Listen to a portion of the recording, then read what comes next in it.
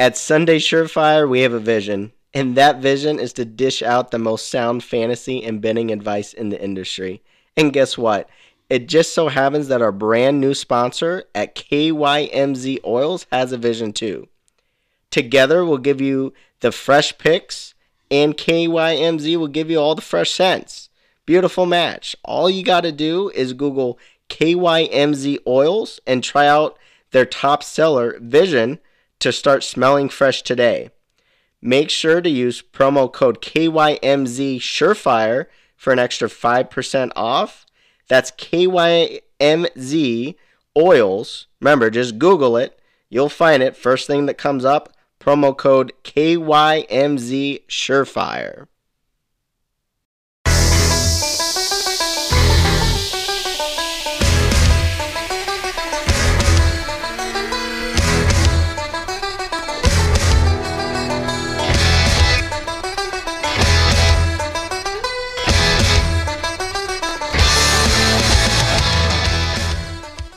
Sunday Surefire Podcast. I'm your host, the Commish. Joining me today is my guy, Ethan Weaver. Hey, Commish, good to be back. Good to have you back, my man. Also rejoining the pod this week is my other guy, Aaron Downtown Brown. What's up, my man? Hey. He's back. The boys are back in town. All three of us back on the set. I missed you both here last week for sure. But glad to have a full house heading into this week. We're going to be talking some buy and sell candidates on the Dynasty front. So it's going to be a good, hard-hitting week of content here. There's going to be some high-profile names and some older names too, guys who are getting longer in the tooth that are going to be making our lists. So a lot to get through. Did want to start out by just tossing a quick reminder out there regarding our best ball leagues coming up. We're really looking forward to that. We're trying to get as much involvement from the fantasy community as we can get. The more people we can get involved with these contests, the better. So if you want to reach out, they're going to be on Sleeper. You can reach out to us on Twitter at Sunday_Surefire. Check us out on Instagram as well as or Facebook. Again, there's a contact section on our website, SundaySurefire.com. If you want to reach out to us there, we're very accessible. Please feel free to reach out. We'd love to have you in our leagues for this season. But let's get right into the buys and the sells. We're going to start with the sells for this segment here, and Aaron has a name he wants to toss out, so we'll just give it right to you, my man. Who do you got for us? Who are you selling in at this point in the Dynasty offseason? All right, yeah, I'll kick it off here, and it pains me to say this player. I'm gonna sell DK Metcalf. Like I said, I like the player. I actually like the story that Seattle kind of turned it around. I think we all thought they were gonna kind of be a joke of a team, and Carroll was probably in his last years, but they really turned it around last year. But I think I'll just start off by just, talking off some statistics from 2022. 141 targets, so pretty healthy there, 90 receptions, and just over 1,000 yards and 6 tutties, right? So although getting those targets is something that I do like to look for, there is a couple, I guess, moves in the offseason that I'm kind of worried about. When you compare his stat line, in the player to his profile, breaking 1,000 yards, that's usually like an ante that you want your starting wide receiver on a fantasy team to get. But just going 48 yards over 1,000 mark doesn't really move the needle too much for me. In the Geno Smith ran offense. If you compare the 141 targets to other players around that target range, you get players like A.J. Brown, right, where he had 145 targets, almost had 1,500 yards and 11 tutties, right? So obviously a monster year. If you don't think that's fair, you can actually just also look at his counterpart in Philadelphia, with 136 targets, 95 receptions, and went almost 1,200 yards, right? So what does that tell me is, Geno Smith is a dink and dunk quarterback, where he's not really looking for those big plays. I think, DK can bust open those 40-yard touchdowns. But it's really when he wins at the line of scrimmage where Geno, can have those longer receptions to DK. So I don't mind selling DK here, where you do have Seattle is emerging team. But when I talked about some offseason moves, what does that do in the upcoming years with JSN now on the team, and now Charbonnet, right? So JSN tells me that hit out of the volume he's producing, now he's got to share those targets with another player, right? With Charbonnet added to the team, we know Pete Carroll loves toting the rock, right? I mean, the years of Legion of Boom and running the ball. I mean, that's really what Pete Carroll always wants to do. That's what he's kind of made his coaching career success with, is running the ball, right? So I don't like those two trends going into 2023 and beyond with DK. So combination of added competition and then just really couple of years in a row where he's not really putting up these high prolific years in an offense ran by Gino, where, like I said, he's really looking to the short and intermediate routes. That's my primary reasons for selling DK this year. No, I have to tend to agree with Aaron there. I just think with JSN and Charbonnet coming into the mix, I think his opportunity share is going to go down. DK had 141 targets, as Aaron mentioned, which was number 11 for wide receivers there. And his target share was 25.5%. I see both those numbers dropping. And he's played full games the last 2 seasons, played all 17 games. And he's been a wide receiver too, a high-end wide receiver too. But with those targets and target share and a profile like DK, you'd hope he'd move into the wide receiver 1 range. And now with the addition of JSN and Charbonnet, I just don't see him getting the targets that he needs, at least this year anyways, to return value. When Lockett moves on, that will definitely open up the targets again. But who knows? Maybe JSN takes over as the target monster there. Maybe Geno Smith takes a step back. Who knows? But DK is definitely on my sell list, especially for this year. If somebody still values him as a wide receiver 1, I would definitely look to move on, because I just don't think there's enough in Seattle in terms of opportunity to go around.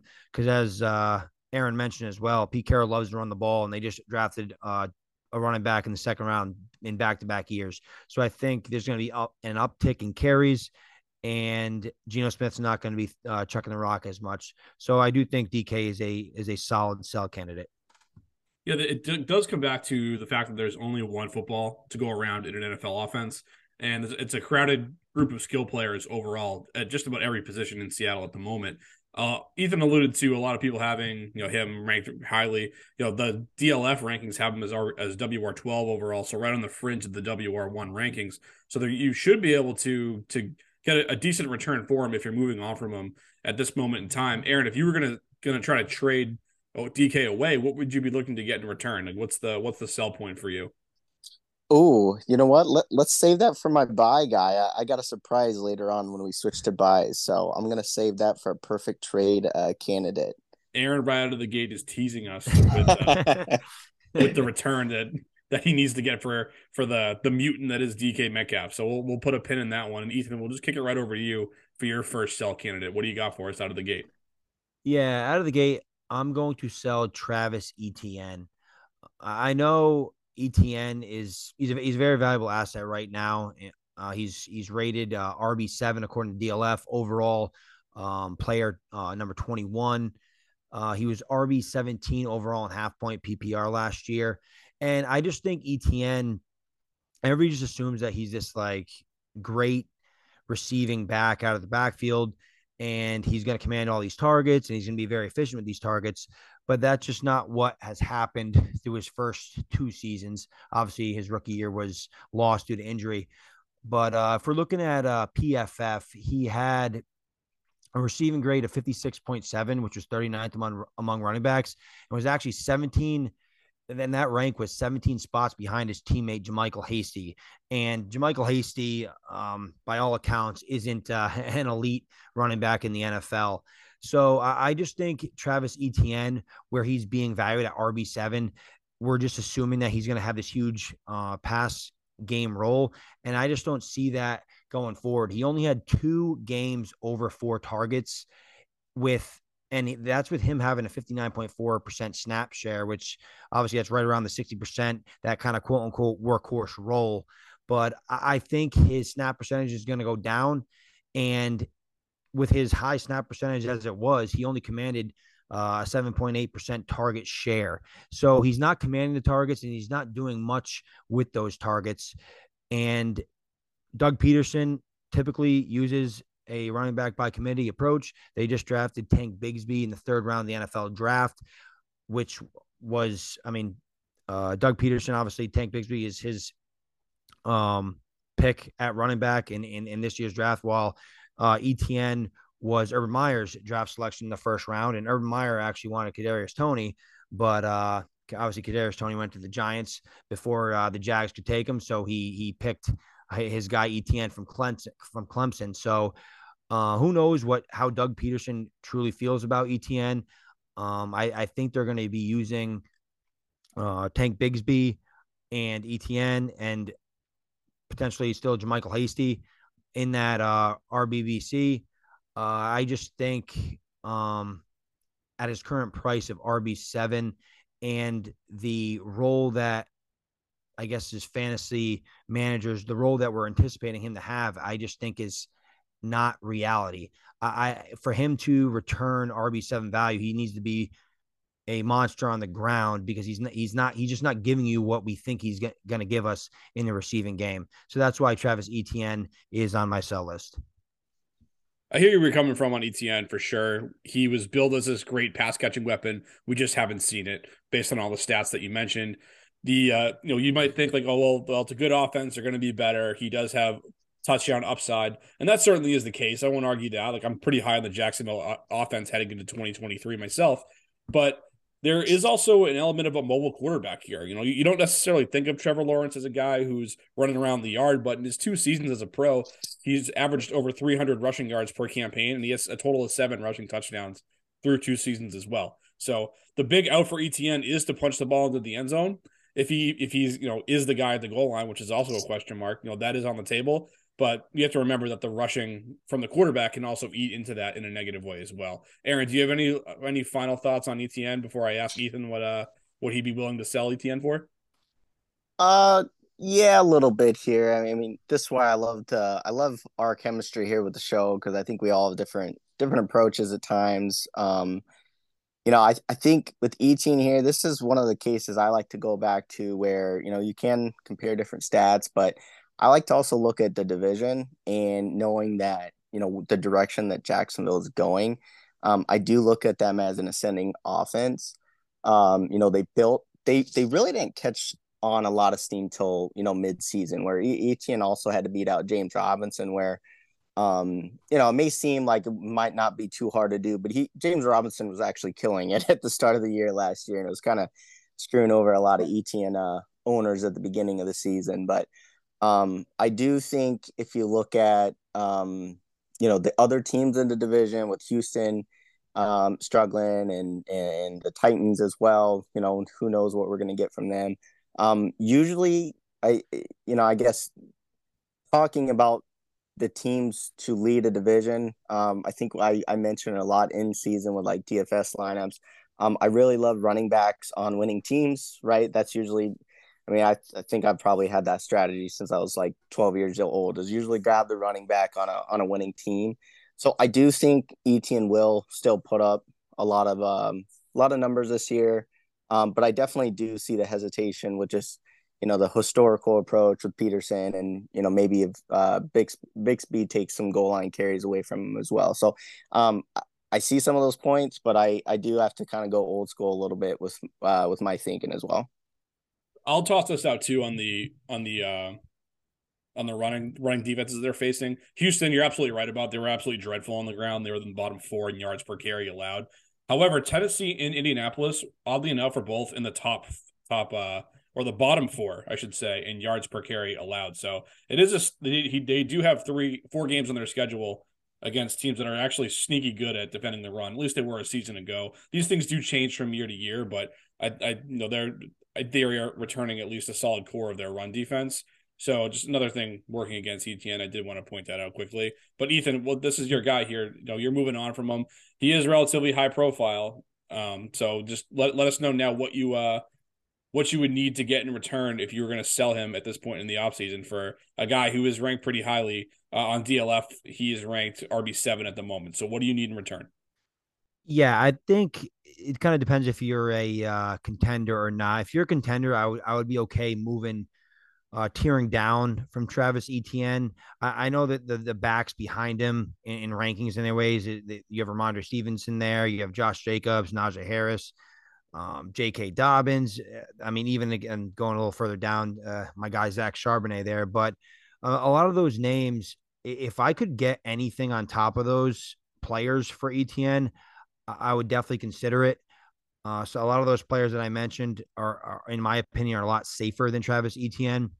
As I alluded to, I just think Travis Etienne, we all think he's this great pass catcher, and in reality, that's just not the case. So who knows what it's going to be going forward? As I mentioned, he's not a Doug Peterson draft pick. Doug Peterson drafted Tank Bigsby in the third round. So who knows what kind of role he's going to have? So I would be okay as a contender to tear down. Honestly, it's not even really a tear down, I should say, in terms of like, hey, win now, but in terms of, I guess, RB rankings and dynasty rankings. But if I'm a rebuilding team, I would accept if I could get a 24 first. I was projected mid. I would probably move ETN pretty quickly for that. Just considering ETN, this is going to be his third season. I know he's a first round pick, so the Jacksonville Jaguars do have that 5th-year option on him. But I think this 2024 class is looking pretty good. So I would definitely need a first to move on from my Travis Etienne, because he still is. I still think he's going to be a productive back for your team. But if you're a rebuilding team, I think any 24 first is a pretty legitimate offer for a running back there. I think if you were looking to move on from Travis Etienne for a first round pick, then you could probably get that deal done like immediately, almost. Because teams, even middle of the road teams, think if they think they're a contender and they want to add a running back, this is the time to add those final pieces of your what you hope is going to be your championship run. I think you could probably get that done pretty easily. I think I'd actually hold off for a little bit more in a rebuild than just with single first. Aaron, what do you think about that return? Yeah, I probably agree with you. I think, build on the hype a little bit, try to get as much as you can. And I mean, maybe at the very least, a top 5 24 first, but I usually try to squeak other players into the deal too. So I like to at least try to get a, 2-piece trade.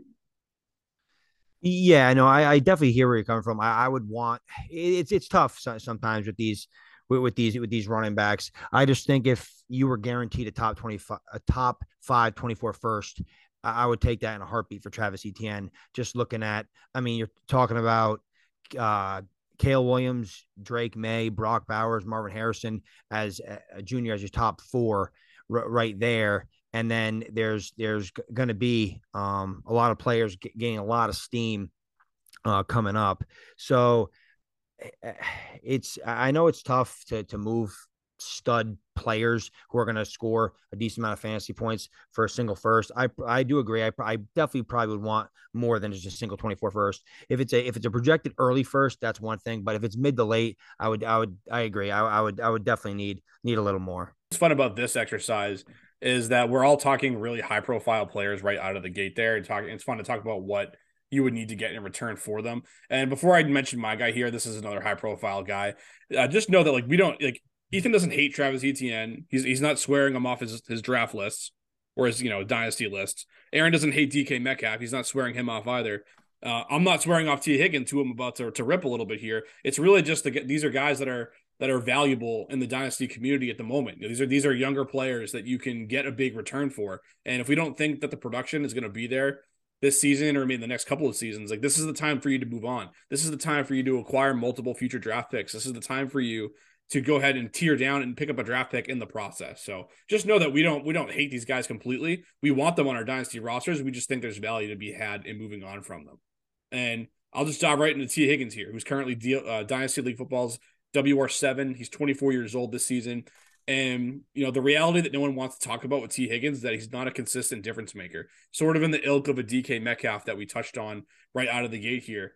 He does have some respectable overall finishes on his resume and half PPR scoring. He's finished WR30, WR22, and WR17 thus far in his career. But it's not like he's finishing like a top 5 to 10 range here. And he's ranked WR7 per DLF at the moment. And if those metrics that he's finished is backed up, if you examine the target counts that he's seen in his 3 years, he's the only receiver currently ranked in DLF's top 12 that has never finished in top 25 in targets per game. His highest mark in that category came last season at 30th. And so as long as he's in Cincinnati, he's not going to see more volume than Jamar Chase. And he's also played 42 games in his career and finished as a WR1 just 8 times thus far. So he does give you some high floor games in there, which are good. But at that high price tag, we're talking about guys who should be premium assets in this case. So the next 4 guys on the list behind T. Higgins are players like Amon-Ra St. Brown, Chris Olave, Devonta Smith, and Tyreek Hill. Personally, I would take all 4 of those players before I took T. Higgins if I'm a contender. Maybe in a rebuild, you could talk me into Higgins over Tyreek Hill simply based on the age factor. I'd probably lean in that direction. But if I have designs on competing in 2023, like Tyreek Hill is going to be one of the most targeted receivers in the game again this season, and an offense that he proved that he could score a ton of fantasy points in 2022. So I do think I can get a good haul for Higgins, which is of course why he's on this list. I would sell him here, like I said, I'd sell him for any of those 4 receivers I mentioned that are behind him. And if I can tear down a little further, I'd entertain that as well. If I can tear all the way down to someone like a Jerry Jeudy, perhaps, or maybe a Michael Pittman, maybe even Jordan Addison, if I can get my hands on him. Those guys are ranked down the list here on the running back ranks, on the wide receiver ranks. But if I can tear down from there and I can grab like even a late first round pick in an upcoming draft, even if I have to wait till 2025, I'm okay with doing that. And this tear down might be reasonable. Even if you show someone these rankings and say, look, these guys have T. Higgins all the way up at WR7. Like Jordan Addison's WR24, Jerry Jeudy's WR26. And Brandon Ayuk, even if you want to put him in that mix, is WR28. Like, so if I can move down that far, looks like a big jump in the rankings. But if I pick up a guy who I think might have a chance to really outproduce his current ADP or his current ranking at the moment, and I can pick up some draft capital in the future, I don't see any reason why I shouldn't look to do something like that. So those are my thoughts on Higgins, Aaron. What do you think about that? I like that call there. I think, I make no secret that I really don't like wide receivers that they got to compete for targets, especially having Chase over there too. So you mentioned a lot of other good wide receivers there. Amon-Ra St. Brown, as you said, like I would take him over Higgins in a heartbeat, as you said, right? So I really like the target hogs, not the touchdown dependent guys. So I don't have a whole lot of disagreements with Higgins and on that take. So I'm gonna have to agree with you there. Yeah, and to jump in, I 100% agree with the commish here. I've always I've told you many times, commish, that I wish I had T. Higgins on one of my rosters so I could sell T. Higgins because Yep, you've said that to me many times. And I just think T. Higgins is one of the most overrated receivers in fantasy football. As you alluded to, I mean, he's played 3 seasons. He's never been a wide receiver 1. His closest approach to a wide receiver 1 was wide receiver 18 last year. And the most targets he's ever had was 110. I just don't see. I mean, if I can tear down and get a first on top of Jeudy, Ayuk, any of those guys, I mean, I do that in an absolute heartbeat.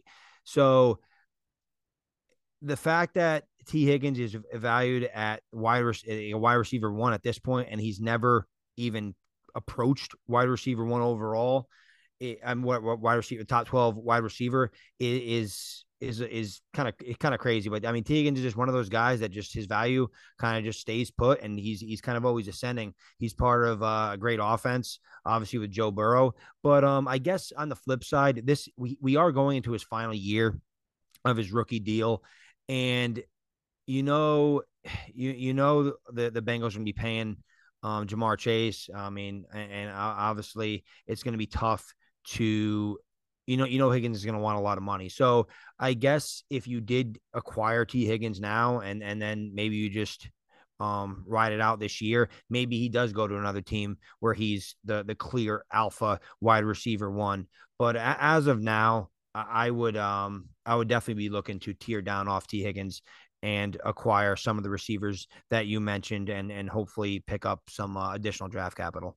I will say, objectively speaking here, that isn't out for T Higgins in the long run if he is out of Cincinnati after this upcoming season. And it's kind of odd to say that because you don't typically want your fantasy receivers moving away from elite level quarterbacks like the Cincinnati Bengals have in Joe Burrow. But thus far, it's just shown, especially after the arrival of Jamar Chase, that it's really tough for him to be viable on, or I should say, highly viable on his own each and every week. So that is something that could be coming down the road. The problem with buying him now, of course, is that you're paying the WR7 price tag, so he's expensive to buy. So I just think he's in a tough spot there. But that's enough talk on T Higgins, Aaron. Let's flip the script here. We were negative out of the gate here, so let's go to some positives. Who do you want to buy in on, Aaron? All right. So I hinted to my little surprise, or who would I want in return if I was selling DK Metcalf? I'll go right into it here with my buy now candidate in the season. I'm going Treylon Burks. I guess it's a hot take alert as well, right? So understanding that Burks was probably somewhat of a disappointment in some for some fantasy owners last year, drafting them probably top 5 picks at times in last year's rookie draft, right? Only playing 11 games. But really Tennessee really didn't rebuild. They're not building that wide receiver core in this offseason. They didn't draft anyone. Burks is going to come back year 2, I believe, being that number 1 target. Looking at just rookie wide receivers in general, their year 2 year is almost 90%. 90% of the time it is better year 2 than year 1. So they're going to get better, right? They usually have the first couple game jitters. In Burke's case, he was injured as well, right? But coming off injury, right? Kind of looking more towards like week 10 when he was kind of more, fully in shape. Burks started showing you why he had that high draft capital, right? He put together 15 plus fantasy weeks, against Denver, Green Bay. It's a player where I think it's one where if he can pounce on some, fantasy owners that they may be disappointed in Burks. If you do have DK, maybe trade DK for Burks and then some, right? This is one of those 2 or maybe even a 3 for 1, right? You might be able to, that fantasy owner really might want to sell Burks right now. And I'm saying, when people want to sell, buy, right? So I think with Burks being the number 1 target in Tennessee next year, I think he'll definitely is a candidate where, if I'm comparing him to Metcalf, right? Looking from week 10 on, he was getting his targets, right? With, 8 against Green Bay, 8 against Dallas, 7 against Jacksonville, right? So those are all playoff contending teams as well, meaning that's the direction that Tannehill is looking. They also hired a new passing game coordinator and quarterback coach, right? So they know they do have some work to do in the passing game, which means they're going to get the number 1 target more involved, right? But really just comparing the 2 with Burks, 11 games as healthy games, he was putting up the almost identical numbers as DK with with the eight targets a game, the 15 plus fantasy points. DK really on average is only giving you about 8 points week to week. So if that's what Treylon was doing in a short sample size, I'm willing to risk it if you can also get more assets out of the trade like that too. So understanding it's a little bit of a hot take, but like I said, I'd rather go with a guy who I know they're going to try to work the game around than a guy that has to fight a lot of targets, right? With some new additions to the team. So that was my surprise there, kind of hot taken with Treylon, but I think he has a strong season 2. Ethan, talk to me about Treylon Burks and maybe some of that with DK mixed in there as well. I like Traylon Burks. I think he has an opportunity to take off in year two. He came onto the scene with a ton of hype. I mean, he was a man amongst boys at Arkansas, and we had high hopes for him coming in the NFL. And it didn't start off very good. He just wasn't conditioned. He just didn't seem like he put in the work to be a productive rookie wide receiver. And it looks like that's starting to turn around. I mean, the reports right now at OTAs, over the last few weeks, is that he's just a different player. He's thinned out and he's just ready to work. And as Aaron alluded to, I mean, there's not much target competition whatsoever. We're talking about Kyle Phillips, Nick Westbrook, Akine, Chigakonkwo, and then obviously, I mean, you have the running game to contend with. But Traylon Burks, if he isn't the alpha this year, he probably will never be the alpha because he does not have a lot of competition at all. And I do see a scenario where Burks, if he does take that step, clearly gets more targets potentially than a DK Metcalf. I would still be hard pressed to take Burks over DK, especially like in a redraft sense or just a 2023 sense. But I definitely take DK over him just because I just feel like it's a safer pick. But I definitely see a chance that Traylon Burks takes off with the lack of competition, and maybe he is viewed in a similar light at the end of the year. Obviously, those are lofty expectations. I just think Traylon Burks has the talent, and there's nobody in his way to prevent him from getting 140, 150 targets. And if just to add a tiny bit more to that as well, last season really was a mess of a year for the Titans all around, especially when you factor in Traylon Burks as a rookie. You know, he wasn't exactly ready to go right out of the gate. He suffers an injury in the middle of the year, and then he comes back and gets a concussion towards the end of the season. And then by the time he gets back, Ryan Tannehill's gone. So he never really got a chance to build any rapport with Tannehill before they put in the dumpster fire that was Malik Willis in his rookie year. So if you want to point to some optimism, there was a very small window in there, like Aaron alluded to it. There's a 3-game stretch between weeks 11 and 13 where Burks turned 15 targets into 12 catches for 206 yards and a touchdown.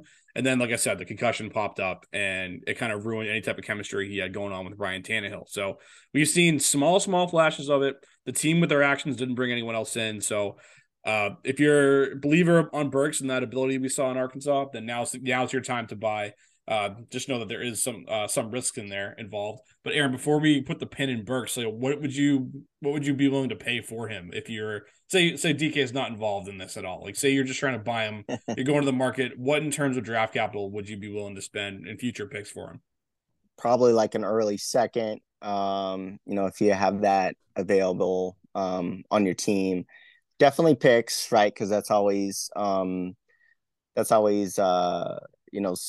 interesting to the owner. Like I said, especially if you might have some frustrated owners out there. So get a low second or maybe like a late first or mid first or something like that, and maybe throw a little piece in there too. But I'd be willing to risk it there for Traylon, looking what he's got ahead of him, and he's a married man now too. Like you said, I think they've they've seen a difference in his demeanor and whatnot. But I think we all know what a good partner in your life can do to change your behavior there, right? So that's a little extra info for you guys. we are all we all have long-term significant others here, so we understand where you're coming from with that. A good woman can straighten you out for sure. But Ethan, let's move on to your guy. Who are you bullish on this year? Who do you want to buy at this point in the offseason? Yeah, so I'm bullish on this guy, and I just think he's just being undervalued. And this wide receiver is Deontay Johnson. Right now, DLF has him as wide receiver 35, overall 68. He just turned 27 July 5th. And this past year in 2022, he didn't have his best year in half point PPR. He was wide receiver 30. And I just think that is his absolute floor. He's definitely in line for some positive TD regression as he had 0 touchdowns last year. I don't see that happening again. Through his first 3 seasons, he had 5, 7, and 8 touchdowns. So I think he's going to regress to the mean this upcoming year. He also had to deal with a rookie quarterback in Kenny Pickett, who showed some improvement as the year went on. But in 2021, Deontay Johnson was wide receiver 8. He was just a PPR machine. I know Ben Roethlisberger was his quarterback, but he was commanding targets at a dangerous rate. And I think he can get back to that form with Kenny Pickett. The Pittsburgh Steelers moved on from Claypool at the deadline last year. And at that time, Claypool was averaging 6.625 targets through those first 8 games.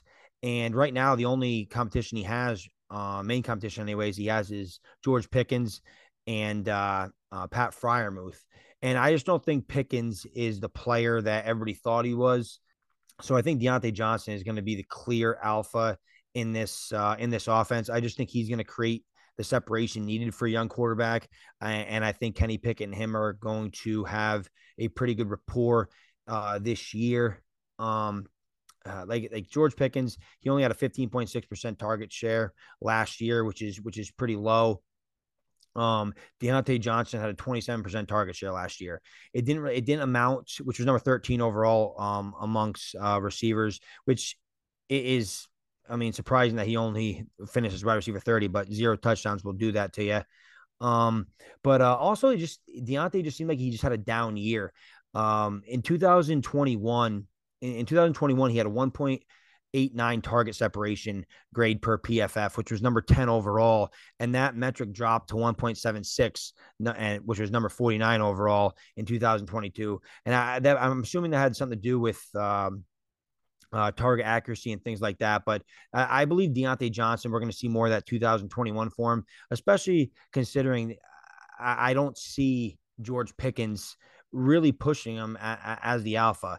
I just don't think George Pickens is that guy. I think he's not going to create the separation needed for Kenny Pickett. And I just think Deontay Johnson is one of the cheapest high-end wide receiver 2s with wide receiver 1 upside you can buy right now. So Deontay Johnson still had a ton of targets last year and with 147, and I don't see that changing. I think with Kenny Pickett taking a step forward, those targets are going to be more accurate, and Deontay Johnson is going to return to that 2021 form. I think I've said nice things about Deontay Johnson on like 3 of our last 5 episodes. So, I'm in lockstep with you on that take. Just screams positive regression for this season on the touchdown front, and with the targets coming in steadily like they should be this year. I think he's just primed for a bounce back, just because he has to. Aaron, what do you think on Deontay? Yeah, I don't mind Deontay here for a buy candidate. I think it's one where if I was looking for like maybe my last flex position, I need somebody who I want to count on from week to week, getting those consistent points. That's exactly the type of guy I'd want to target because he gets the targets, right? So definitely don't mind it. But I want to sell the farm on him, but I would definitely target him to try to get a under the radar trade where you're just kind of securing your lineup here before the season starts. Ethan, quickly talk to us about the price point that you want to buy in on Deontay Johnson at. Yeah, the point of these buys is that we're hoping to get these guys on the cheap. I would hope, I would like to send a second or two to the Deontay Johnson manager and acquire his talents. But I understand, especially before the season, a manager seeing a second in their inbox for a guy like Deontay Johnson or even as Aaron alluded to with a Treylon Burks, it's probably not going to move the needle. But like as I was talking with Travis Etienne, I mentioned like taking if it was a projected early first or a chance to be an early first, you look at those players that you can acquire in the 2024 draft.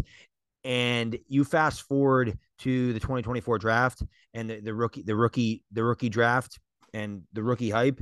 There's no way you're going to be able to move like a Travis Etienne for a top 5 pick.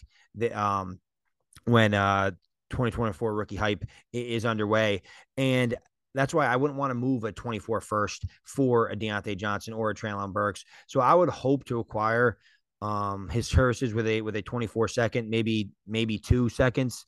But I definitely wouldn't want to. That's not how I would want to use a first to acquire a guy like Deontay or Treylon Burks. But those are guys that we're talking about buying because we think we can get them on the cheap. Yeah, I think you're probably better off throwing maybe another young receiver in there along with a second round pick to Agree. hopefully close that gap. But let's go to a young receiver of my own that I'm pretty bullish on for 2023 and hopefully beyond. That's Jerry Jeudy of the Denver Broncos. That's what's going to make Ethan very happy because he's a lifelong Jerry Jeudy guy. 3 firsts. Yeah.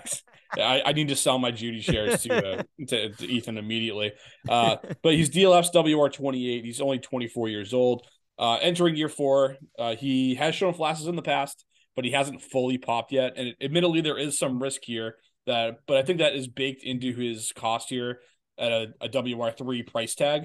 And I'll be the first one to tell you that Sean Payton is overrated as an NFL head coach and not winning enough and wasting essentially the majority of Drew Brees' career from a wins and losses standpoint. But when it comes to fantasy, his offenses have been very friendly to the team's top wide receivers.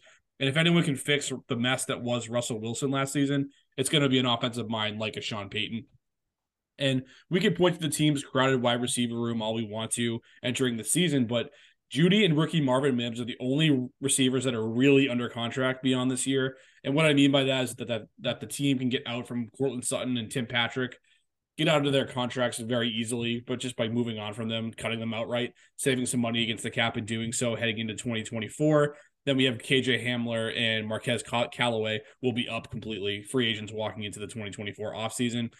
Jerry Jeudy, on the other hand, got the stamp of approval from the new regime when they picked up his 5th-year option, just ensuring that he'll get more than a 1-year window to prove himself as the leader in this room. That's not the case for Courtland Sutton, like I mentioned with his contract situation. As for Jeudy's on-the-field performance, his PFF receiving grade has increased every year since he entered the league in 2020, and at 78.4, that grade was good for 20th among wide receivers last season.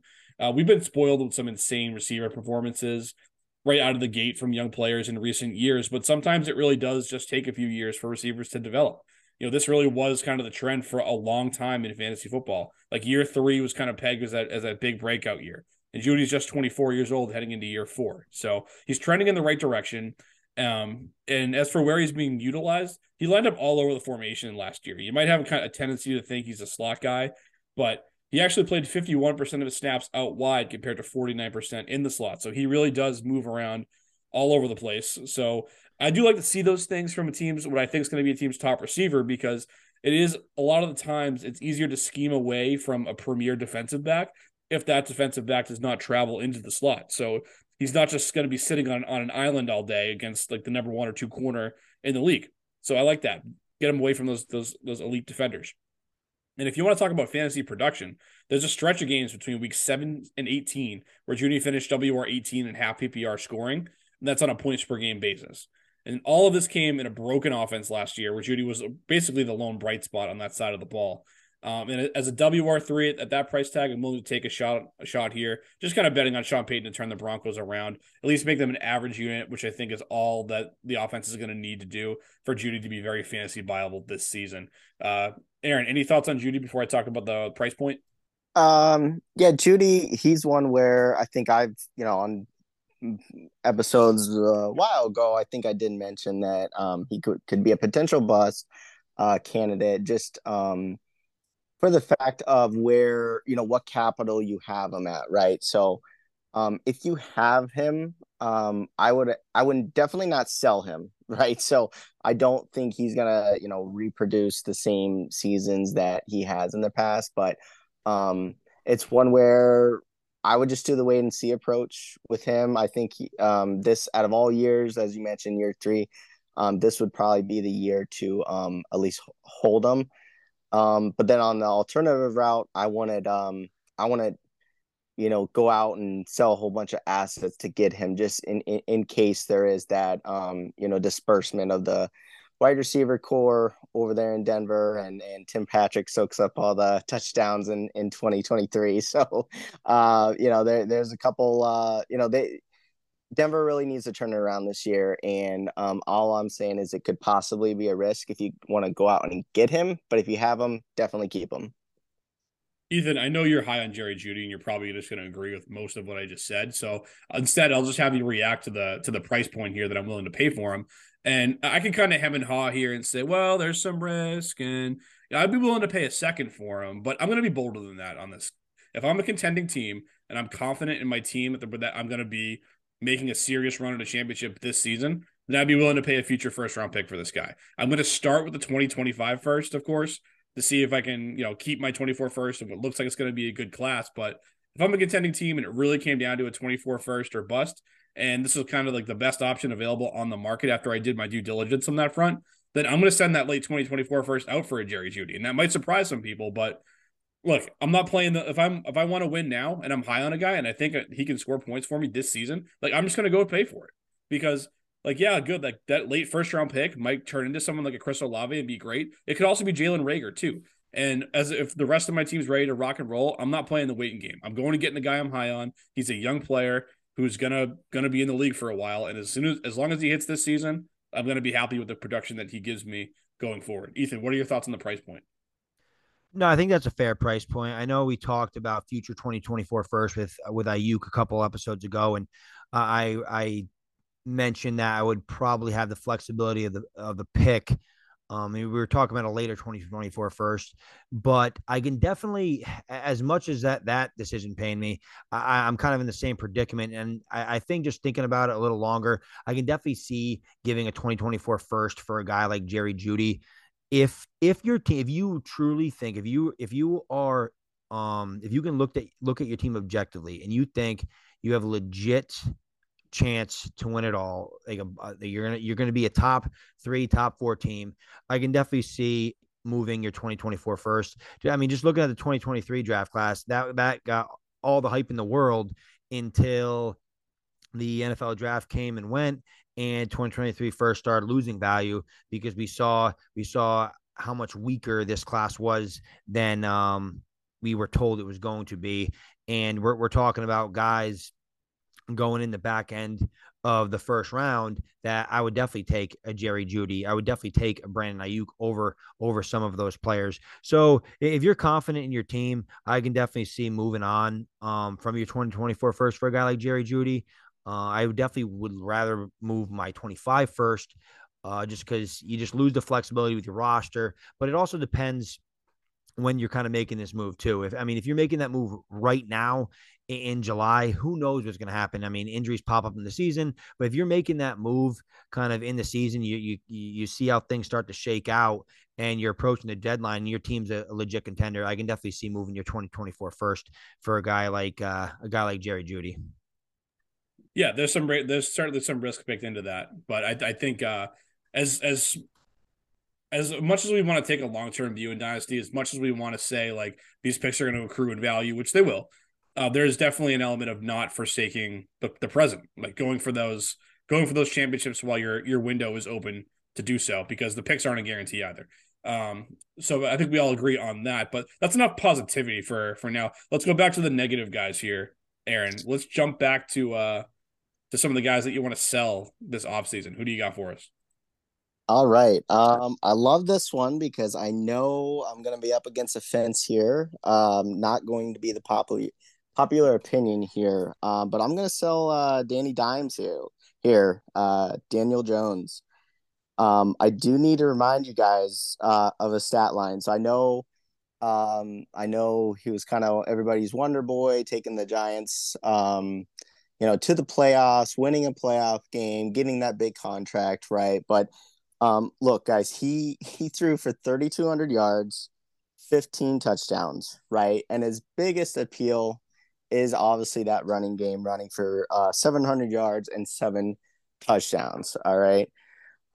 So the 7 touchdowns obviously is a big number that sticks out there. That is one more from Josh Allen. Josh Allen had 6 last year. So, that's a huge outlying stat where I think we've gone on record where I think we've said that, it's not good to rely on touchdowns, especially from a quarterback running the ball. Daniel Jones did do a lot to put the team on his back. We have mentioned, hey, he didn't have that many weapons. last year, or anyone really, right?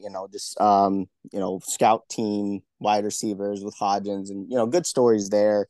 Um, so they did want to rebuild that offense. They got Darren Waller. And then I guess the popular opinion is that to say, oh well, his numbers will go up because they're adding weapons. Well, I'm gonna, I guess, just throw out a couple scenarios, right? So I guess on that note, to say, okay, Darren Waller comes to the mix. He has six touchdowns on the year, right? So, would it be fair to say that he maybe go from 15 passing touchdowns to 20 this year? Would you guys say, just as a fair estimate? At least, if not more. Yeah. Okay. So about five. Well, I'm just saying a conservative five more than last year, right? But do you think there's an alternative to that, right? So if you're passing more, you're getting a little more efficient passing the ball with Waller, with weapons. Would it be fair to say that he cannot replicate the 7 rushing touchdowns on the year, and maybe runs for like 4 or 5? Would that be also fair to say? Yeah, rushing touchdowns are hit or miss from year to year. So sure, he could end up with 4. That's in the realm of possibilities. Okay, so just out of a scenario, and I know I'm just making that up, but really the delta there is only adding 2 more fantasy points, but yeah, out of that, right? So if your league is a 4-point passing touchdown league, compared to 6, obviously that's going to sway a little bit differently, but um a lot of leagues out there is the 4 points in a lot of those formats out there. But yeah, I guess my theme right here is his rushing may go down, whereas his passing goes up, which actually is a negative adverse in fantasy, right? But let's just say he stays flat with his stats, right? Let's say he replicates his exact numbers. He was a top 10 QB, scoring 294 points in a 4 point passing quarterback league. Um, that's actually usually outside of the top 10. I know I mentioned injuries last year to some key quarterbacks, but even if you take injuries out, you go, I kind of went back to 2019, right? So 2021, sub 300 fantasy points from a quarterback would have been QB 12. 2020 would also be QB 12, tied with Matt Ryan. And then 2019, he would have actually tied Patrick Mahomes with 290 points, but that was the year that Mahomes only played 14 games, right? So I guess what I'm saying is his stats weren't that nuclear, right? Like he's not that eye popping when you throw out other years of top elite quarterback play, where really, top 5 guys, you want high 300s, 400-point years to really be game changing quarterbacks. So above that, when you're relying on a running quarterback, he actually scored under 15 points a game 7 times last year, right? And he was healthy the whole year. So, that's also, I look forward to wanting at least 15 from my quarterback every week, and really being that dependent on the running game. I really don't like that, being that he only threw for 15 touchdowns. So, yes, rushing is sexy, but it's also, I guess boomer bust from week to week too. So, that's why I've kind of been on record where I don't like the risk there. I do like the rushing numbers. Maybe super flex is if he's your second quarterback and your team is, pretty strong throughout, and you can kind of afford those boomer bust weeks. But if you're looking for solid, consistent points, I honestly would sell Danny Dimes at the top of his, hype right now, preseason. Definitely try to get what you can get out of him, and I'd try to move away from him. So, who would like to go first there? Like I said, I know it's unpopular opinion. Yeah, Ethan, I what do you can. got? Yeah, I can chime in here. So I get what you're saying with the rushing. Hey, if you take away the rushing, hey, Danny Dimes wasn't that impressive. But I mean, what would Justin Fields be if you took his rushing away? He wouldn't be in the league right now. I just think in fantasy football, we're looking for those Konami code quarterbacks, those quarterbacks that can do both. And Daniel Jones is one of those guys. Daniel Jones, I know you alluded to it, but had nobody to throw the ball to. I mean, I'm a New England Patriots fan, and everybody's always complaining that, oh, Mac Jones doesn't have the weapons. Well, if Mac Jones didn't have weapons, what was Danny Dimes working with? I think me, you, and the commish out there would be better at times than the cast of characters they had out there. Obviously, I'm being sarcastic, but it's like we're talking about Richie James, we're talking about Darius Slayton, Daniel Bellinger. I mean, they he had absolutely nobody to throw the football to. And now your second year in the Dayball offense, I think he's going to take a step forward there.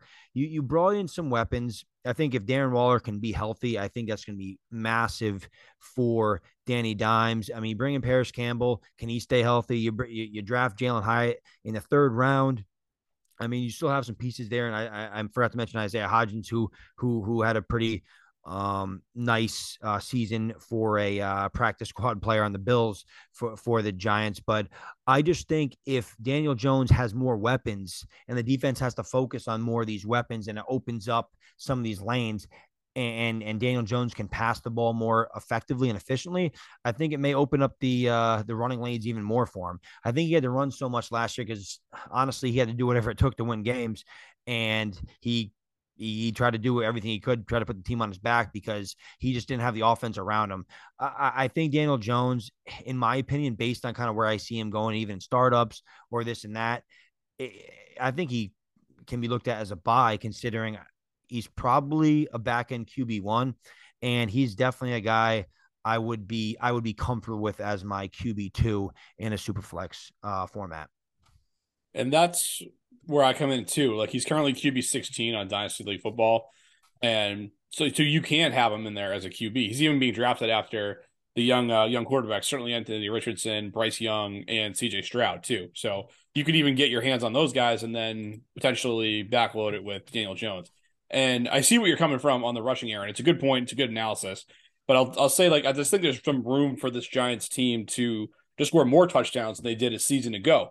Like, yes, if you turn some of those rushing touchdowns into passing touchdowns, it's not quite as attractive. But the Giants as a team were in the bottom third of the league in offensive touchdowns scored a season ago. So I think just based on some of the moves that they've made this offseason, and just Daniel Jones being in his second year with Brian Daboll, I think there's going to be some natural progression where they can jump up because they have some room to grow in this department in scoring more touchdowns. So that's where I see it on Jones. And I think at the price point, it's I can maybe see it how like you think he's pretty stagnant there. But if you were going to sell him right now, Aaron, I guess what would you be looking to get in return if you're moving on from Jones now? Honestly, I mean, I would take Goff straight up over Daniel Jones, and which I know is not also a popular opinion, but Goff puts up consistent numbers. I really, looking at a season, I really hated to see that he scored sub 15-7 times, right? Like that can be detrimental to fantasy if you want to make the playoffs. Yes, like on his big weeks, running 80 plus rushing yards and scoring touchdowns. Yes, he's going to win you weeks, but I would rather take consistency over the sporadic points. So I think Goff, for instance, is safer. And you can, we talked startups a while back. I would actually take Goff in a later round or even trade for Goff and another player um, away from Danny Dimes there.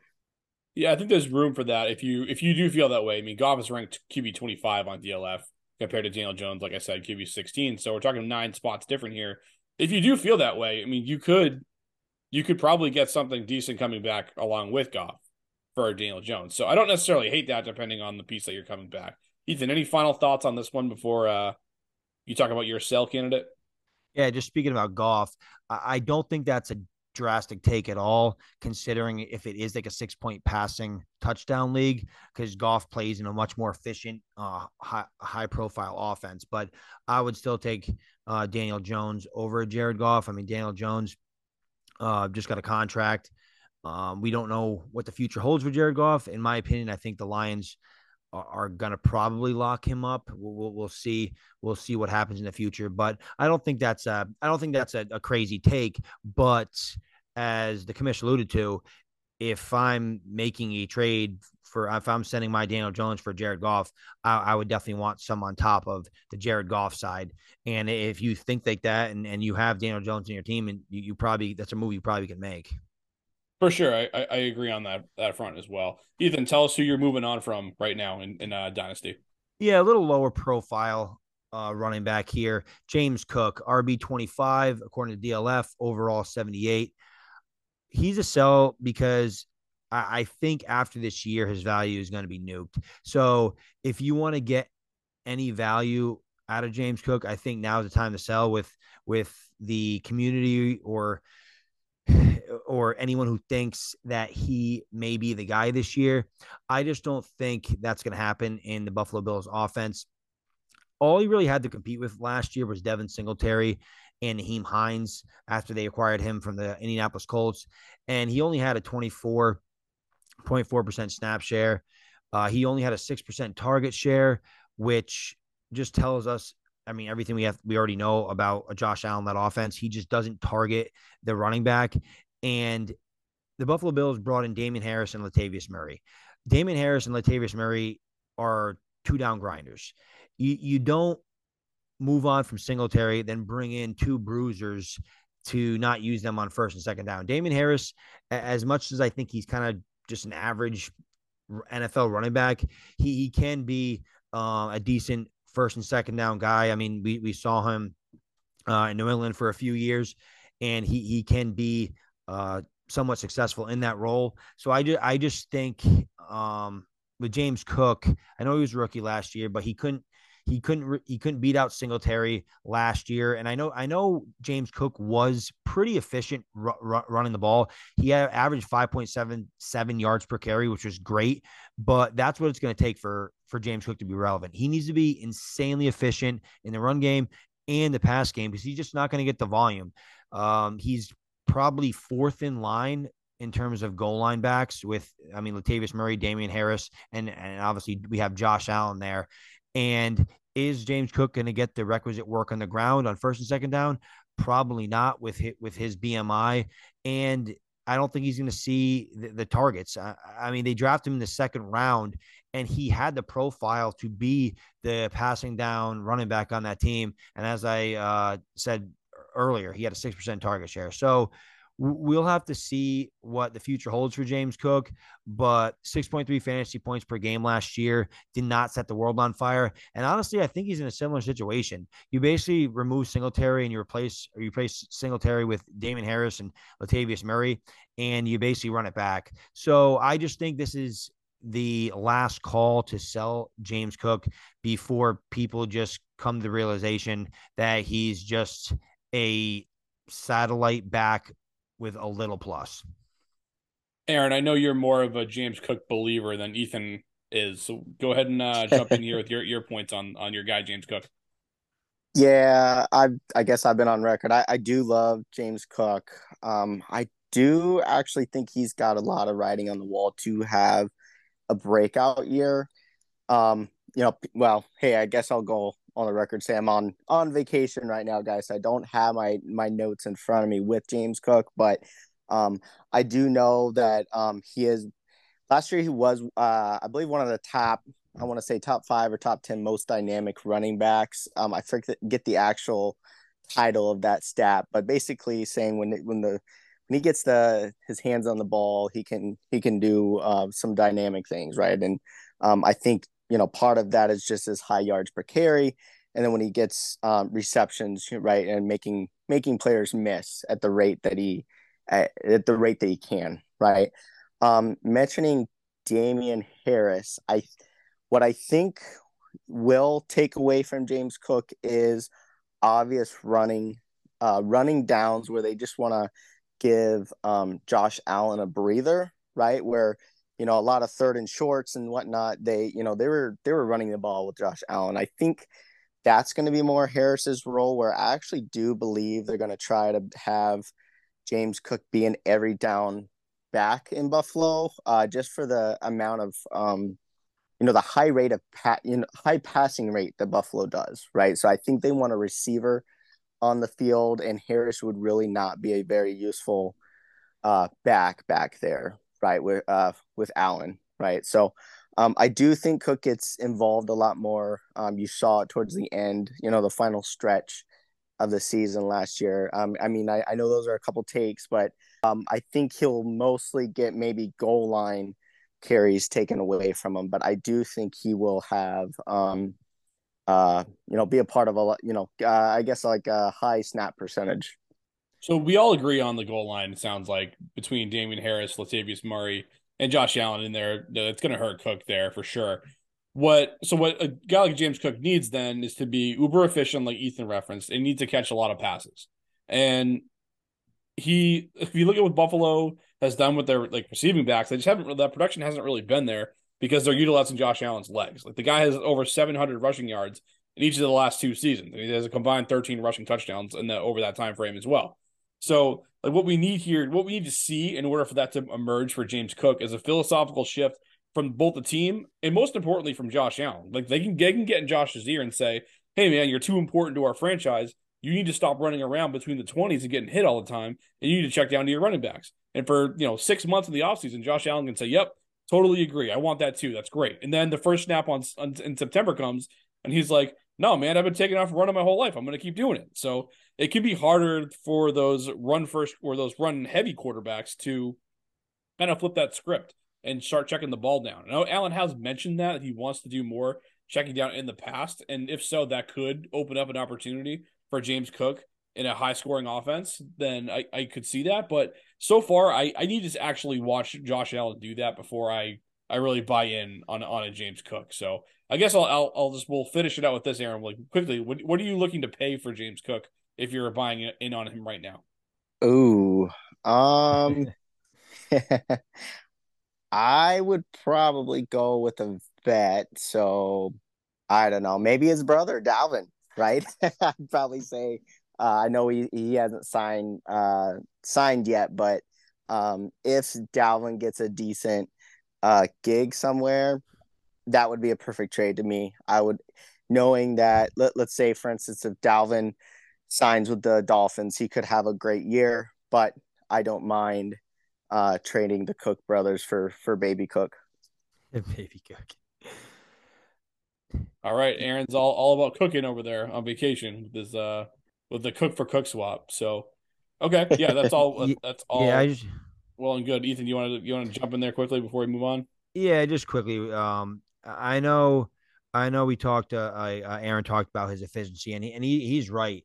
I mean, you just look at a couple of metrics: true yards per carry, which true yards per carry discounts all runs greater than 10 yards, which puts a premium on consistency. So he had 5.3 yards, true yards per carry, which was number 2 overall. Then he had yards per touch, 6.3, number 3 overall, and then breakaway run rate, which is a percentage of carries of 15 or more yards, which is 12.1% of his runs, which was actually number 1 overall. So he was very efficient when he had the ball, but all that amounted to was a PPR, half point PPR finish of RB 44, which obviously he didn't have a great opportunity share. But I guess my whole point was that if that efficiency falters, he's gonna need a huge uptick in volume to stay relevant. And I do think he's gonna get an increase in volume. And if he gets an increase in volume, is that efficiency going to stay the same? Probably not. So it's definitely a tough bet for me, especially for a running back that's only 190 pounds to be the guy in Buffalo. So that's just kind of how I feel about James Cook. Yeah, we can put a pin in James Cook talk and just move on to my last sell here. And I'm going to go to the quarterback position. I'm going to go Aaron Rodgers, DLF QB 18. He turns 40 years old towards the end of this upcoming season. And off the top, I want to say that this is much more of a one QB opinion than a true Superflex take. If you're acquiring him in Superflex to be your second or quarterback behind a stud QB, or if he's your third guy, ideally, then he's probably going to give you what you're looking for at a relatively reasonable price tag given his age. Now, in his heyday, Aaron Rodgers was a rock star, whether it's Superflex, one QB, whatever. The guy finishes the QB1 11 times in 14 years as a starter. Like, that's ridiculous. But those days are over. And in his 2 years with Nathaniel Hackett, Rodgers, they worked together for 2020 and 2021. Like the Packers, They were below average in league in snaps per game. And when the team runs at a slower pace, it just means fewer opportunities to score points. And I know it didn't keep Rodgers down at that point from a production standpoint, but if you look at the Green Bay defense, they were middle of the pack units in both of those seasons, meaning that the offense had to keep pace. So even though they were going at a slower rate, they did have to throw the ball, and which is why you saw big totals for Rodgers and Devontae Adams. This Jets team, on the other hand, is not a middle of the pack defense. They're not a bad defense. They were second in the league in points per game allowed in 2022. So the Packers are likely going to be in a lot less negative game scripts than they were in the past. And even in neutral game scripts, like they can still have the opportunity to run slower if they choose to do that, to continue that theme from Green Bay. So we're looking at a slow-paced offense that won't be playing from behind a lot. So where does the fantasy production come from? One potential avenue for that is rushing production, something Rodgers used to be good at. But in the last 4 years, he's posting rushing totals of 183 yards, 149 yards, 101 yards, and 94 yards last season. Those marks were the lowest of his career in campaigns in which he played a full season. So we see this a lot when they age. Like the guys that used to run a lot, they tend not to run a lot as they get older. And I mentioned he's turning 40 at the end of this season, like 40. That's a big number. The track record of quarterbacks age 40 or older in fantasy isn't great outside of Tom Brady, who's like the outlier of all outliers. The guy was a freak. He played until he was 45 and was finishing as the top 3 quarterback at age 44. So if you take him out of the sample size, so we don't skew the data completely here, we don't have a ton of QBs hanging around to this range. But here's what we know: since 2009, all quarterbacks not named Tom Brady, age 40 or older, have combined for a total of 5 seasons, and only once did one of those quarterbacks return a quarterback one season. And in the other 4 cases, the 40-year-old quarterback missed time with injury in that season. So is Rodgers going to be another outlier in this? It's possible, but we've already shown signs of decline last season. Like in 2022, he had just 2 weeks of QB1 production. That was a QB12 finish in week 7 and a QB10 finish in week 10. So not even those performances were really truly helping you win games in one QB formats. If I'm contending in that type of league, I want week winning upside that I can get from like 10 to 12, maybe even 15 other guys. And I just don't believe that Rodgers has that in him any longer. So I am willing to sell him for whatever I can get for him at this stage. Ethan, what do you think about that? Yeah, no, I tend to agree. Aaron Rodgers definitely took a dip in production last season, but I can definitely see the other side of the coin where he's going to a new team. Maybe he's revitalized. He has a hell of a cast of characters to throw the ball to. So I can definitely see him having a QB1 season, but obviously, as you alluded to, the age at 40, the history that comes with that dreaded 4-0 does not favor Aaron Rodgers unless you're the GOAT Tom Brady. So Aaron Rodgers definitely wasn't the same last year. So I'm definitely curious to see how he's going to be in New York, if he can kind of turn back the clock a couple of years and be the Aaron Rodgers of old. I definitely think that is a possibility because I do think he has a great cast around him. So I can kind of see both sides. I don't want to kind of play both sides of the fence here, but I don't know. I have a feeling Aaron Rodgers is going to have a decent year this year, but it's probably the last time you can sell Aaron Rodgers for anything of relevance, because especially if he comes out and has a mediocre year like you're projecting a commish. So I can definitely see why he'd be a sell candidate, because right now his value is definitely up, considering he went to New York and he has guys like Garrett Wilson and company to throw the ball to. So I can definitely see why he'd be a sell. I do think he has a decent year, but time will tell. Yeah, I actually I'm gonna relate it back to when we were talking around the trade time. Is I said I think everything depends on if he shows up to training camp, right? Because I think this time last year he was very upset with the Packers. Wasn't showing up to any pre camps or training camps or anything like that. So I think he is kind of a man on a mission to kind of have a bounce back year, but we are talking dynasty. So I do think if you can sell him is the right move to make. I mean, shoot, take a stab at like Sam Howell or somebody like that, right? Honestly, like I do think As Ethan said, I do think he can be top 12, have a top 12 finish this year. But yeah, age 40 season. I mean, yeah, talking dynasty, you got to be thinking about what are you going to do to trade him. So now is probably your best time to trade him. Yeah, I don't see a top 12 finish coming this season. I really don't. Like, there's just looking at the list of quarterbacks here, even just for 2023. Like, I don't see it. There's probably 15 to 17 quarterbacks I would take ahead of him in redraft, and probably in dynasty as well. Because, like I said, he's 40 years old. Like, you don't have a long runway with a guy like an Aaron Rodgers, and obviously the guy's mental state is always something that's in question, and you can never really bank on. As far as price point, if it's a super flex league, I would take any first round pick I could get for him for sure. And I could maybe even be talked into like an early future second with another, maybe a distant second tacked on top of that. And one QB I'd be willing to sell for a second, assuming I had a reliable backup option behind ideally a higher profile quarterback. So those are my price points. Let's do a speed round here on the buys to kind of close this out here. Ethan, who's the last player that you want to buy? Yeah, quickly, my last player is Christian Kirk, wide receiver 37, according to DLF ADP, overall player 72. He'll turn 27 in November, and he was wide receiver 11 and half point PPR last year. I just think his price point is down because the addition of Calvin Ridley. I just think there's plenty enough targets to go around for Christian Kirk to be relevant. Trevor Lawrence had 584 pass attempts last year, which was 7th overall. A guy like Zay Jones was wide receiver 26 on the Jacksonville Jaguars with 82 catches on 121 targets.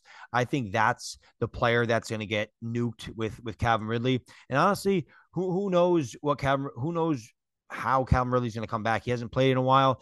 I mean, even if he is the Calvin Ridley of old, I still think Christian Kirk is a very safe wide receiver 2 floor with wide receiver 1 upside week to week.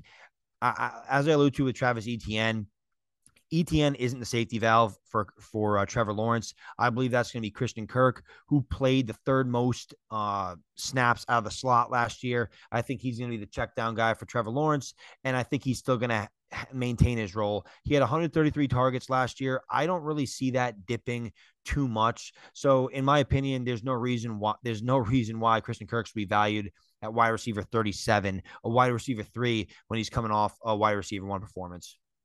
Completely agreed on Kirk. I don't have anything really to add on that. Aaron, if you want, give us like 30 seconds on Kirk and then jump into your last buy.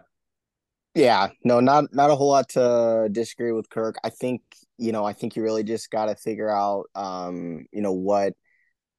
what Ridley's going to do to the mix. And I actually tend to agree with Ethan. I think Lawrence is going to go with what he is familiar with and what he built on from last year. So I actually think Ridley will be a pleasant surprise and have a good season. But I do think Kirk remains that top target hog over there, right? So I think if you can get your mind over thinking that way, definitely buy in on Kirk. With that being said, my last buy candidate, I wanted to sell Danny Dimes. I'm going to talk another quarterback here. I'm going Tua. Tua here. Really with him, he was off to just an amazing start with a 40-point week in week 2 with the 6 touchdowns. Really, you saw what the Miami offense of the whole Tyreek Hill trade and what speed does, right? Speed kills. And I think preseason they were saying, okay, how's his arm going to hold up and whatnot. So obviously with the Mike McDaniel offense, he just set up to just keep moving the ball over there in Miami. It's really just a health concern where I think Ethan mentioned a couple episodes back where obviously if that doesn't get in his way with some of the concussions he's had, I do think he's just going to keep tearing it up on that Miami offense. So, when he was on the field, he's averaging about 19 points per game, on pace for over that 300, 300 points on the year. So that's kind of that mark that I would, usually set for my quarterbacks if they can get over that 300 mark. So, only 3 times below 15 points. And I think he gets all of his weapons back with the additions of Keeney and then possible rumblings of Dalvin Cook. I think, Tua is set up to have, a pretty solid year. Any quick thoughts on Tua heading into 2023, Ethan? Yeah, no, I agree with Aaron there. Tua is a second round startup pick. He's a multi first level asset if he didn't have health concerns. The health concerns, you're either in one camp or the other. You either don't want anything to do with Tua or you're buying back in.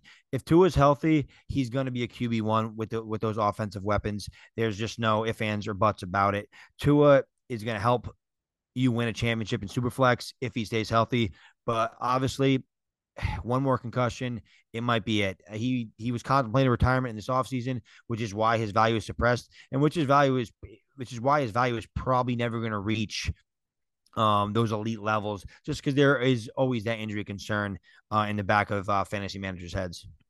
Yeah, as a contender, I want a reliable, at least somewhat reliable third option if I have Tua as my QB 1 or 2, for the reasons that you guys mentioned. But I'm really high on the guy. Like he's going to be one of those players that's extremely effective when he's out there, but you're always going to be holding your breath every time he takes a big hit for sure. But overall, if I had to pick it, I'd say I'm in on Tua. Let's go to my last guy that I'm in on here, and I've actually spent this offseason getting all the shares of Cam Akers that I can get my hands on, certainly in leagues that I'm competing in. Like I know he doesn't have much certainty beyond this upcoming season, but if he's my third running back, which is RB26 price tag on DLF would indicate, I'm feeling pretty good about that. And the reason is because the running back position now more than ever is pretty volatile in Dynasty. And when we're talking about your third or your fourth running back, like you need to take some shots on some guys that have a little bit don't have the cleanest track record. And at this cost, like Akers, if he doesn't work out, it's probably not going to sink your team. But I do think he does fit the mold for a player that has burned managers in the past, and it's being held against him, which is why his cost is depressed to the territory that it is. Obviously, in 2021, he tore his Achilles in July. He looked bad when he came back that same season, which wasn't a complete shock, but it was out there on their way to a championship. He wasn't himself for sure. And then last season, he fell into Sean McVay's doghouse in a kind of head scratching fashion, like right out of the gate. Like I remember that first game of the year against the Rams, or the Rams against the Bills rather. We thought Cam Akers was in for a big workload, and then he was essentially invisible, and then it just didn't get really any better from there, at least until the end of the season. But I think he's a player that falls into a camp where people just kind of want to see the negatives with him, and that type of thinking can create a buying opportunity for savvy fantasy managers. So here's what we know.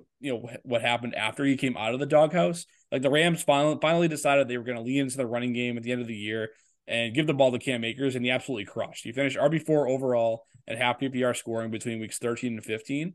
And by that time, like he was competing for touches with guys like Kyron Williams and Ronnie Rivers. And guess what? Entering 2023, guess who the two guys immediately behind him on the depth chart? That would be Kyron Williams and Ronnie Rivers. Unless you think the sixth rounder, Zach Evans, or the corpse of Sony Michel are going to be usurping Akers anytime later, he has a stranglehold on this job heading into 2023 with Cooper Kupp and Matthew Stafford returning to help give the offense a boost. But don't just take my word for Akers' season last year. Like PFF graded him as the 14th best running back on the campaign. That was with all the head scratching things that were going on for Akers during the early to mid parts of last season. So add all this up, and I see the advanced analytics crowd likes him. He has little competition for touches in an offense that's going to be better than it was last year. The last thing we saw him do was produce at an elite level in a broken offense, and he can be had at a relatively affordable price tag.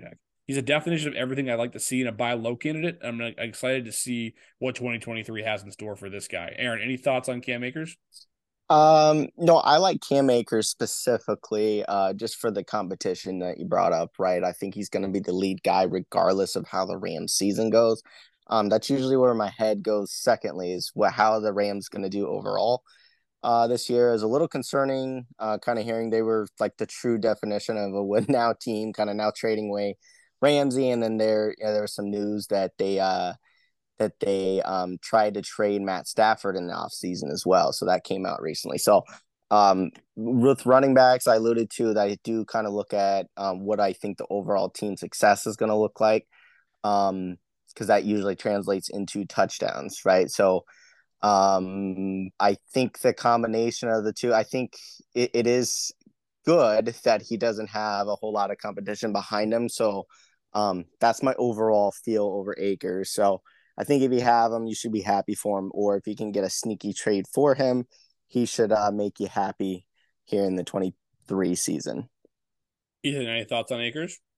Yeah, Sean McVay already came out and said Akers is gonna be a huge part of this offense, and I don't see how he's not, considering who's behind him, as the commissioner alluded to. Um, Down the stretch, he didn't the last from weeks 15 through 18, he didn't have a snap share under 75%. He was the clear workhorse, and it paid off with an RB23, RB1, RB14, and RB10 finish. So I think that's going to be potentially the norm next year.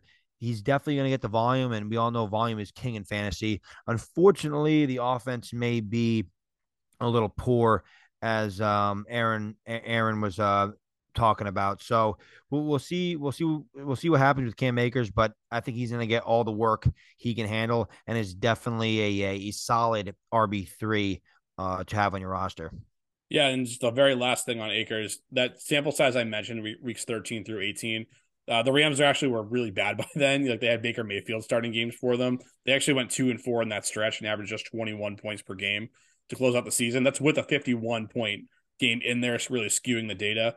And they still lean into Cam Akers. So even if the offense isn't that great, even if kind of that going all in from a couple seasons ago really comes back to bite them here, I still think that Akers can do enough with volume in the short term to kind of make up for any deficiencies that the offense may have as well. But that was a really fun episode to run down some good buy and sell candidates.